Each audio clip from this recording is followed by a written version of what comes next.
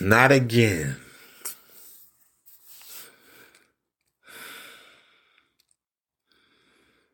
Man, this shit never stops. It never stop. It never stop.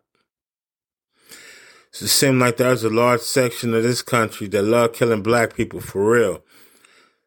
Some it's their job, and for others, man, they simply just hate our fucking existence. After all the shit they done to us, they mad? After all the shit they done to us, they mad?